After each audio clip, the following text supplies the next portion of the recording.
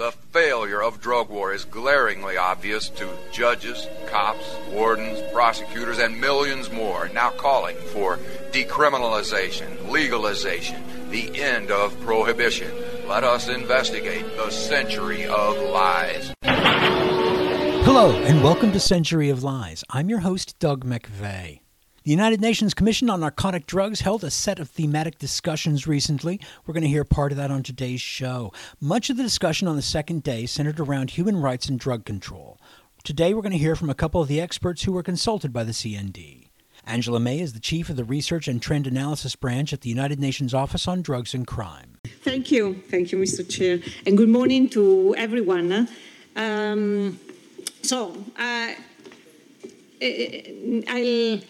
This morning, I would like to focus more to dig more again on the issue of human rights and drugs. This is more challenging, at least for us in research, because it's something that, in a way, is not as structured as other issues that we have been looking in our research on drugs.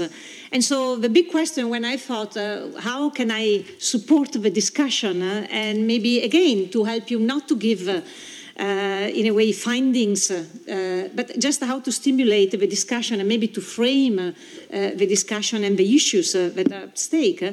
The question has been, how do we frame this linkage? How do we look at this? And we definitely, as a secretariat, we took note also of the interest that was expressed by many countries yesterday on doing more research on the topic. So, given your interest, I really start more seriously yesterday night to think about, okay, if we have to do research from a global level on human rights and drugs, how would we frame it? And so the first thing we thought is to look at what is available in terms of looking at human rights indicators, human rights statistics, and this is taken from the famous. I'm sure many of you that maybe are into the subject of human rights know that there's been a landmark publication from the Office of Human Rights on how to develop and how to construct human rights indicators. And there are a lot of suggestions, and again, an attempt to also frame these issues in terms of human rights indicators. And what I show in this graph, this slide, maybe, is just one of the many issues and frame that we can find in that publication. But then, inspired in a way by what I could read through that publication, and also what we have been thinking also when we think about human rights and drugs, I thought, as not to give a definitive frame, but to okay, it doesn't work. Next one, please. To give us again. To start with a suggestion on how to frame the discussion and looking maybe into three areas. The one before that, now you went too far. And as an example is to reflect or maybe to look at the issue in three parts. One that looks at the issue of equality, non-discrimination, human dignity, that is really part of the human rights instruments that we have as international community. And so that, meaning that then is looking more at disaggregating all the information that we have and to see if there are subpopulation groups or individuals that are discriminated within the drug, the challenge being on drug use, being on the responses of government to drugs.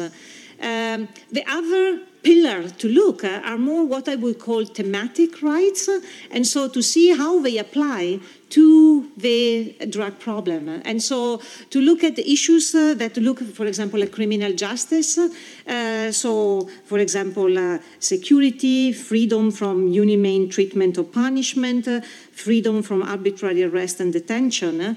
And then other set, in a way, of rights that are more relating to the health, to the rights of health, and to the other rights that are more relating to, if you want, social and economic life, like, for example, right to work, right to housing, etc.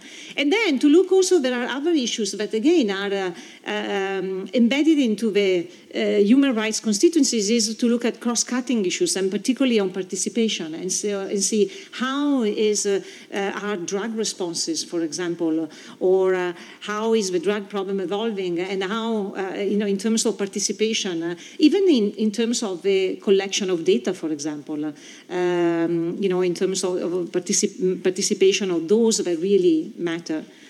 The big question is also, when we talk about human rights of whom? And here, I think, again, as a reflection, is, when we talk about human rights, is not only the human rights of people who use drugs, but is also thinking about the human rights of those that also are breaking the law. We still have rights, particularly when we look at the issue of, for example, fair trial or other criminal justice aspects.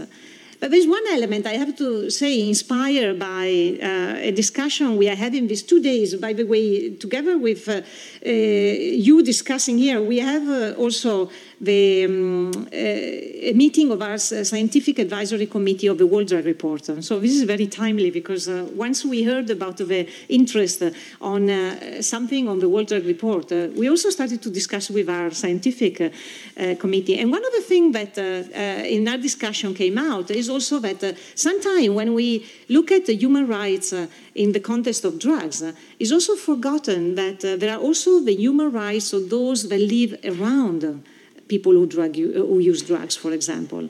And so what about the rights of the children of people who use drugs? What about the rights of the family? What about the rights of the communities around, for example, areas where there might be drug violence?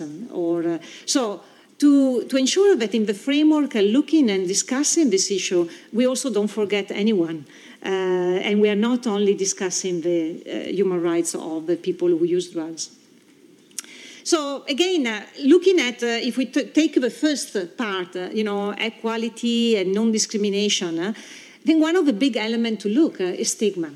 And stigma that plays a very important role in all both in the responses to drug use, but also how drug use evolve. And here again, attempted some reflection on how we may think of also and look at the impact of stigma. First, how stigma plays in determining drug use and drug use disorders. And I just give an example of some of the anecdotal research that we have also presented in some World Drug Report. That, for example, we have seen the increased risk of drug use among LGBTQI, for example, communities. Because they are around that stigma provides a certain type of vulnerability, then that vulnerability, bless you, a certain type of vulnerability that increase the risk, for example, of drug use. So the stigma and marginalization also becomes a risk for drug use and for drug use to translate into drug use disorders. But then drug use itself, very often in many cultures, brings stigma. And then exacerbate in a way what I will show you, a vicious cycle. And stigma that also prevent full accessibility of treatment, for example, of prevention services. And again, just patching research that we can find. For example, we saw in Nigeria that the fear of stigma is the second reason reported by people with drug use disorder for not going to treatment, for example, or not having access to treatment. So clearly, I think studying equality and non-discrimination, stigma will have to have something very, an important role to study and to see the how it plays throughout the drug challenge process. So again, if we look at equality and non-discrimination, and we have already some research that we can build upon and that we have presented in previous World Drug Report in looking at subpopulation groups. And what is, and again, to see how these subpopulation groups have experienced differently the impact of drug use, and also how different subpopulation groups have different access to services. We have seen, and the research in a way is quite clear on depicting this vicious cycle that, is when drug use evolves in drug use disorders, and then a series of issues affect the social life, so for example employment, poverty, etc. And all of these characteristics again exacerbate the risk to move from drug use and drug use disorder. But what again is interesting is and is important also to analyze more is to see how different social and economic subpopulation groups have a different impact of the drug use. And again, in the evidence that we have is clear that, for example,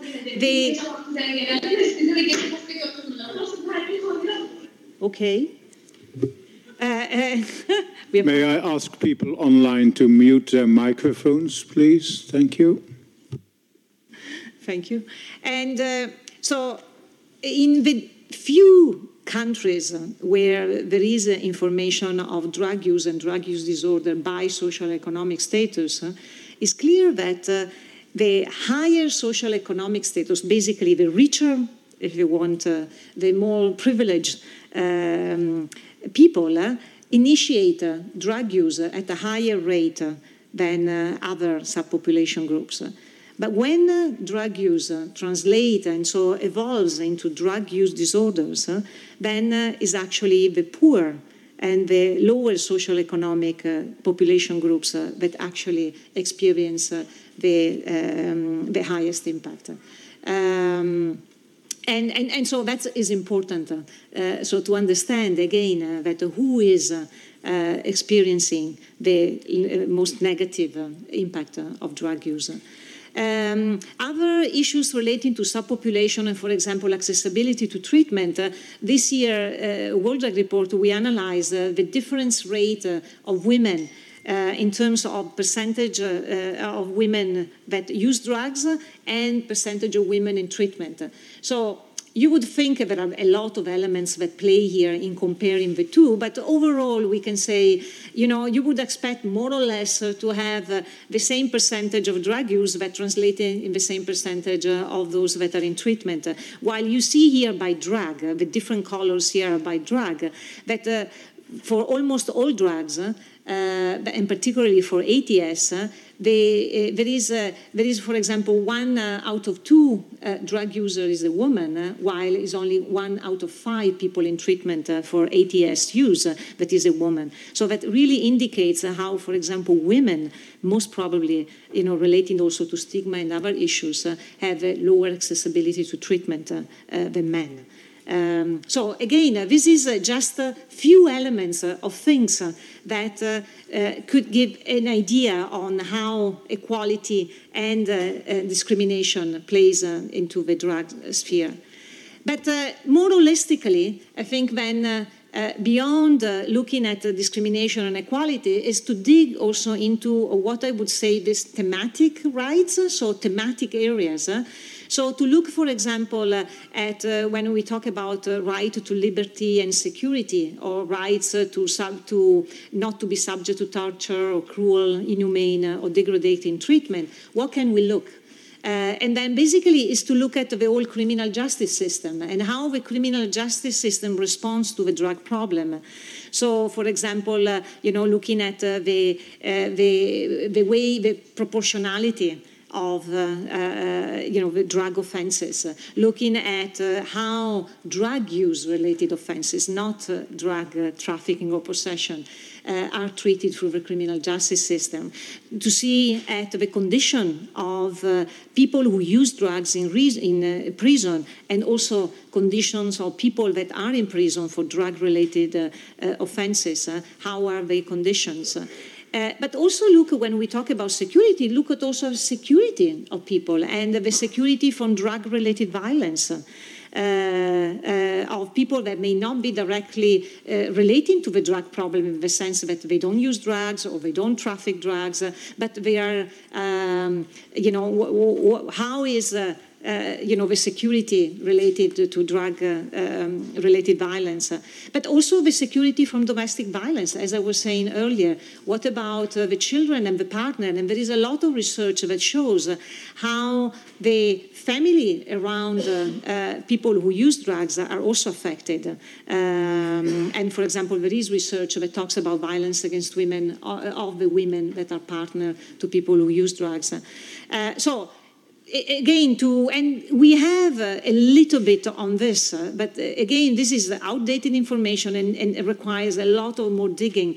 But for example, globally, and this is data that we published in the 2020 World Drug Report on the number of people that are arrested, that are convicted, and the people in prison for drug-related offenses. And you see the different colors are for drug use-related offenses, that is the darker color, and the drug trafficking-related offenses. And you see that, for example, at the first entry point in the criminal justice system, like the arrest, there are more people that are arrested for drug use offenses. But then through the criminal justice system, as it would be expected, there is the drug trafficking. So basically there are still some people that are in prison just for drug use related offenses, but the majority are in prison for drug trafficking related offenses. And then, issues also relating, for example, to the unsentenced. How many people are in prison actually without a sentence? And here you see the global level statistics in terms of the different years for both sexes, women and men, on and how this plays over the years. And you see that, for example, for women, actually the situation is not improving at all. The percentage of women that are in prison without a sentence is actually increasing rather than decreasing over time.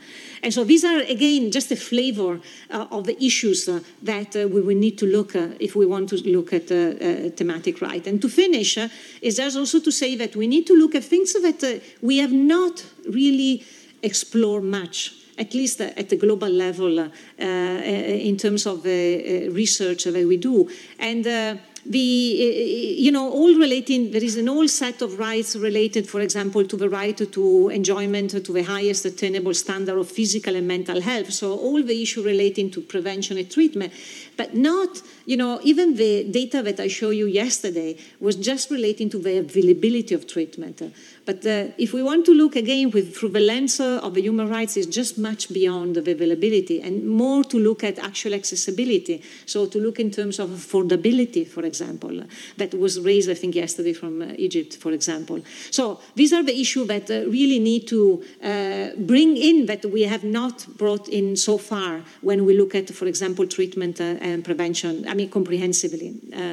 But then there is also a whole another set of rights, as the green there, that are more kind of, we call it a kind of social and economic right, right to adequate food, right to education, to housing, to work, and how are, this particularly for the people who use drugs, or again, those around the people who use drugs. And again, this is an area where I think there is maybe a lot of gaps in information, but that's are the things that definitely we need to look. So this is just to frame a bit the possible research that we could do this, but also to frame a bit your discussion. Thank you. That was Angela May, Chief of the Research and Trend Analysis Branch at the UNODC. She addressed the UN's Commission on Narcotic Drugs at their recent thematic sessions. We'll have more in a moment. You're listening to Century of Lies. I'm your host, Doug McVeigh. Danilo Balata is Principal Policy Analyst and Coordinator for Institutional Affairs at the European Monitoring Center for Drugs and Drug Addiction. Thank you very much, Mr. Chairman. Thank you to give me the floor. And before I begin, I would like to express a word of recognition for the Secretariat for the tremendous job they have done before and during this meeting. It's like we online are there participating. Thank you very much for that. Dear colleagues, ladies and gentlemen, it is an honor for the MCDA to address you here today with the results of a little small analysis, which is on the question, is the EU drug policy compatible with human rights? Next, please. And for human rights, we take the definition, of course, of the Universal Declaration, where probably the right to health is the most relevant here. Next, please. One question is imperative, however, when do we, next, please. It's imperative when we have a question of this sort. Does the EU have one single policy on drugs? And the question is that the European Union is a community of 27 member states, which was formed after the Second World War, little by little, during the years. And next, please. And in the field of drugs, member states are sovereign. We have heard that quite in some speeches and yesterday from the US panelists very eloquently. This means that any government can take any drug policy measure in full autonomy, and therefore different exist among member states. As you can see in this chart, for instance, where we plot the penalties for cannabis use and possession for use in the EU. And even more different exists, for instance, in sentencing, as we have noticed in a recent study that we have done. Next, please. However, confronted with very similar problems in the 70s and in the 80s, member states have joined forces to seek for more effective responses. So since the early 90s, EU countries work together to approximate their position, their values, their principles, their goals, even their actions in the field of drugs. Next, please. And they have done this in joint documents that we call strategies and action plan, where informed by evaluation since 2000, as showed in this chart, in the last 30 years, member states, under the promotion of the institution and in principle of the European Commission, have adopted 13 of these policy documents. Next, please. These documents, which are adopted by the EU governments in the Council of the EU with an open method of coordination, are not binding. It's very important, are not binding. However, the work together of member states in drafting and adopting this document along the years have contributed to shape a very distinctive EU drugs personality. Next, please. Is what we call the EU approach to drugs. The approach to drugs that at the EU level wants to be evidence-based, integrated, balanced, and multidisciplinary, and which aim to incorporate the gender equality and health equity perspective. You have heard that from all EU representatives yesterday and today. We make the case today that this approach is fully in line with the international conventions, but also with the integration of human rights in drug policy. Next, please. If we look at the aim, for instance, of the 21-25 new strategy, we see that the strategy wants to protect and improve the well-being of the society and of the individual, aims at offering a high level of security and well-being of the general public, and aims at increasing health literacy. Ladies and gentlemen, if I draw your attention to this aim, we can only see verbs which are positive. So we see verbs that aims to protect, to improve, to offer, to increase. Dr. Nontasut from the Office of Human Rights has rightly pointed out at the importance of language. Next, please. The EU legislator cares about words. They are important. They can do good. They can harm. And the EU drug strategy uses words very carefully. The strategy says drug phenomenon, not drug problem. Nonetheless, we do not deny the existence of a problem. We say, the strategy says people use drugs, not other potentially stigmatizing terms. It says drug use. It simply says drug strategy, not against something, but for something. In this case, is the health and security of EU citizens. And the strategy is not there to fight or to combat. As we saw, is there to protect, to improve, to promote. As I said, positive words. And as we know, behind words, there are actions. Next, please. If we look at the concept used in the strategy, especially those that are in direct relation with human rights, we can see the strong focus on reducing stigma drug-related, with specific action, for instance, training for decision makers about stigma given by people that have suffered drug-related stigma. And Angela Mee referred how important this is. A particular attention to individual needs in healthcare, attention to prison and prisoners, which are recipients of risk and harm reduction, but also equivalence of continuity of healthcare provisions, and a strong commitment to gender equality. We have heard the EU delegation saying that. And of course, human rights. Next, please. We have looked at how many times the expression human rights was mentioned in these long-term strategies as a proxy of the importance the EU drug strategy gives to human rights. You see there, in 2000 and 2005, it was mentioned only once. It was mentioned 9 times in 2013, and it is mentioned 17 times in the current strategy. Next, please. And finally, we gave a look to harm reduction. Why harm reduction? Because harm reduction, we think, is that policy that more than others brings a concrete help, a concrete compassionate help to those most in need. In the EU drug strategy 2005-2012, harm reduction is a subcomponent of demand reduction. 8 years after, the aim of the strategy is to reduce demand and to reduce supply, as well as the harm caused by. This as well as tell us that harm reduction was not yet mature enough as a concept to be an aim in itself. But this step is made in the last and current strategy 21-25, where harm reduction is one of the 3 policy pillars, and we believe with the same rank, at the same rank of importance, with supply and demand reduction. Next. Mr. Ambassador, I conclude a few minutes you kindly granted me, saying that in the EU, we do not think we have the silver bullet. You have heard that from Portugal. We are aware of the gravity of the phenomenon, as we have underlined in our reports and as rightly underlined in the World Drug Report and the presentation we had from UNODC yesterday and today. But we see the EU drug policy going in the good direction of integrating the promotion and protection of human rights into its drug policy. Thank you very much, Mr. Ambassador and dear colleagues, for your kind attention.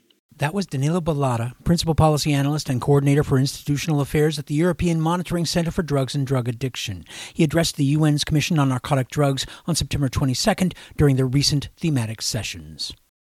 There are a couple of conferences at the end of October that may be of interest, one organized by Moms Stop the Harm, the other by the Association of Healthcare Journalists. Both are being held as hybrid conferences. That is, people can attend in person or virtually online. The Moms Stop the Harm event is the Grief Conference, Healing After a Loss from Substance Use-Related Harms. More information on that at healingheartscanada.org. The Health Journalism Conference is entitled Reporting on Violence as a Public Health Issue. More information at healthjournalism.org. That's it for this week. Thank you for joining us. This has been Century of Lies. I've been your host, Doug McVeigh. We'll be back in a week with 30 more minutes of news and information about drug policy reform and the failed war on drugs. For now, this is Doug McVeigh saying so long. So long. For the Drug Truth Network, this is Doug McVeigh asking you to examine our policy of drug prohibition, the Century of Lies. Drug Truth Network programs archived at the James A. Baker III Institute for Public Policy.